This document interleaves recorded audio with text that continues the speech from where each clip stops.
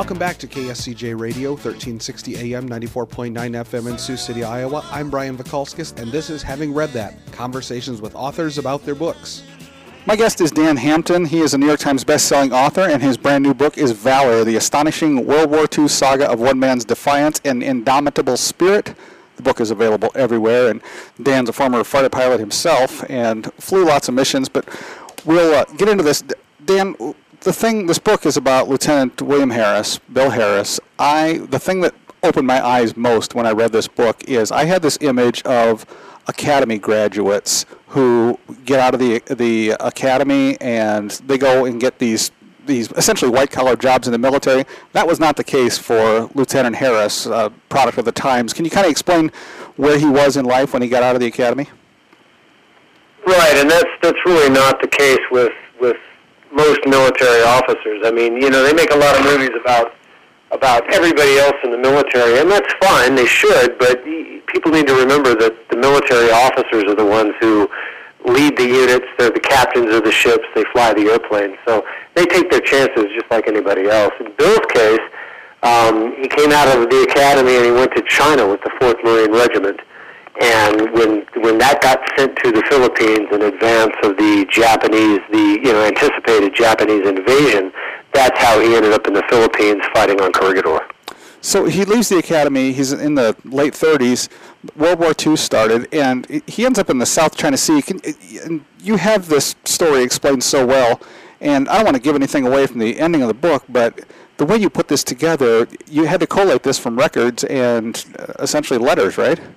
Letters, records, and I was very fortunate in that Bill's daughter had a 1,500-page manuscript that Bill had written, probably for therapy after the war. He just needed to get it off of his chest.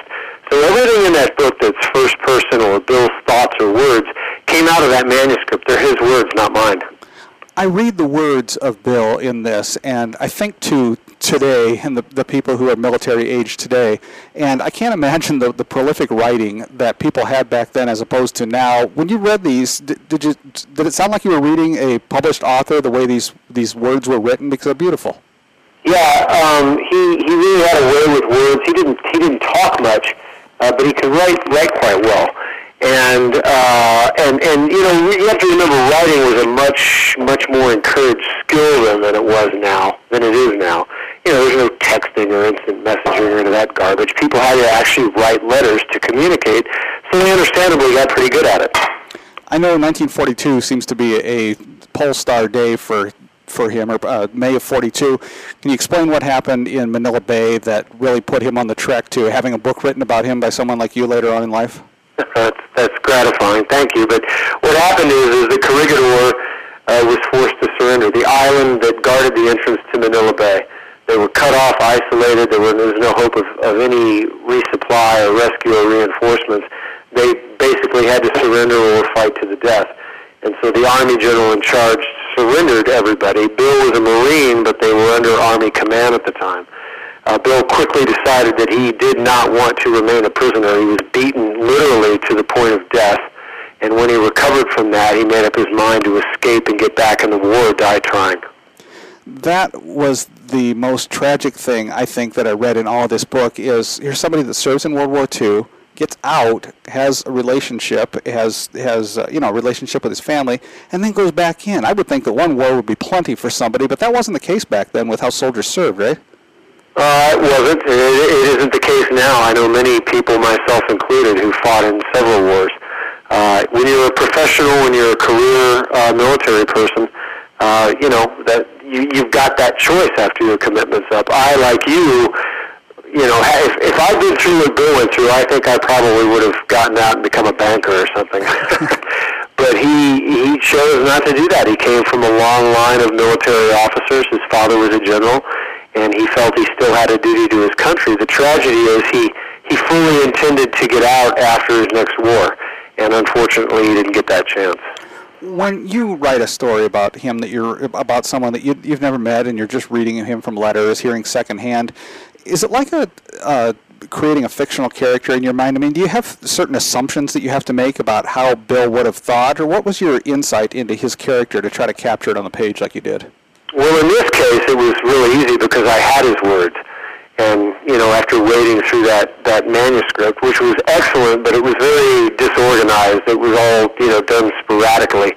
I really felt like I knew him, but I didn't have to stretch anything. Not that I would anyway, because I don't think that's what a nonfiction writer should do.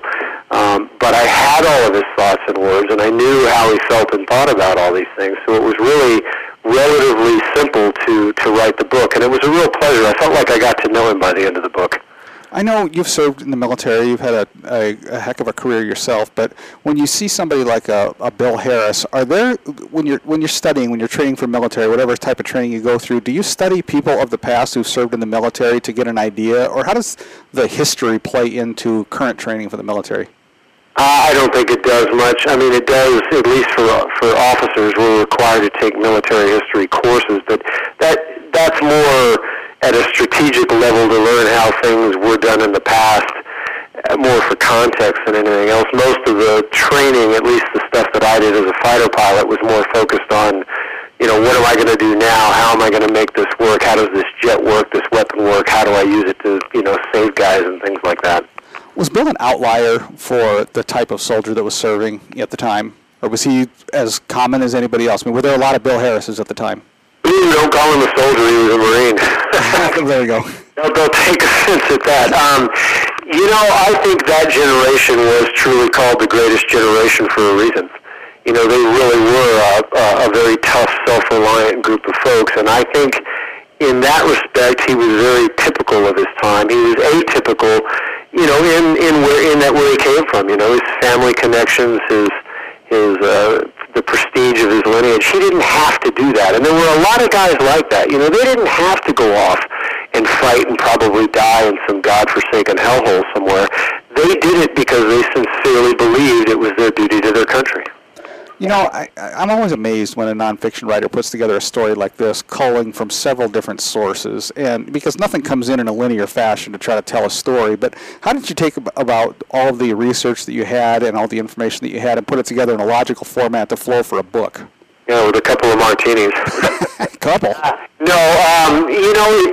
They don't even write themselves. What I try to do is I try to put it into whatever the period is. I try to make people see it through the eyes of whomever I'm writing about. And I find that personalizes history, and people seem to like it. They respond to it. They get interested in it, and they think, hey, I never knew that. And this person is a real person just like I am. And that's the reaction that I'm hoping for from people when they do this. Because, as you said, it takes a lot, to blend this into the real historical events that were happening at the time, and to do it through this person's eyes.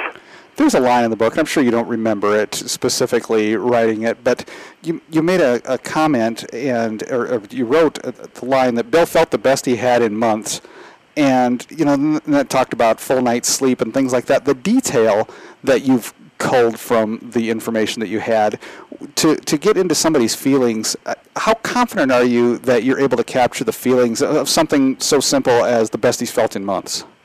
Well, I do remember that because I remember reading what he wrote about it.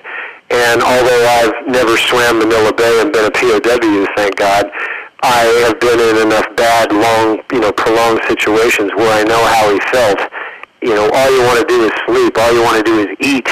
All you want to do is not worry about something for a few hours. So I could, in some of these cases, project, my own experiences into it because I know what he meant when he said certain things. I know that it's probably hard to take you out of who you are because who you are is who you are, but I don't think anybody other than somebody with your military background could have written a book this captivating about this and understood it enough to relate the story. Do you have that sense that there's only one type of person, maybe even only one person that could have written this story? Well, that's flattering. Thank you. I think it takes a combat veteran to really write and understand another combat veteran. And I don't mean that in any sort of patronizing way. I just mean that it's an experience that only certain people have had, and until you've had it, you can write about it, you can read about it, you can study it, but you really don't get it until it's happened to you. And from that point of view, I really try to make people understand what Bill went through. That's an amazing story, and I just couldn't believe some of the things I read in here, some of the atrocities, and it's a fantastic book. The book is Valor, The Astonishing World War II Saga of One Man's Defiance and Indomitable Spirit by Dan Hampton. The book's available everywhere. Dan, just a fantastic book. I learned so much from it, and I thank you for joining me to talk about it. My pleasure, Brian. Anytime. This has been Having Read That on KSCJ Radio. I'm Brian Vakalskis. Check out all of our episodes on our website, kscj.com, and subscribe to our iTunes podcasts. Thanks to music historian Molly Jolly and segment producer John Weisler. We will be back next time. Call on me.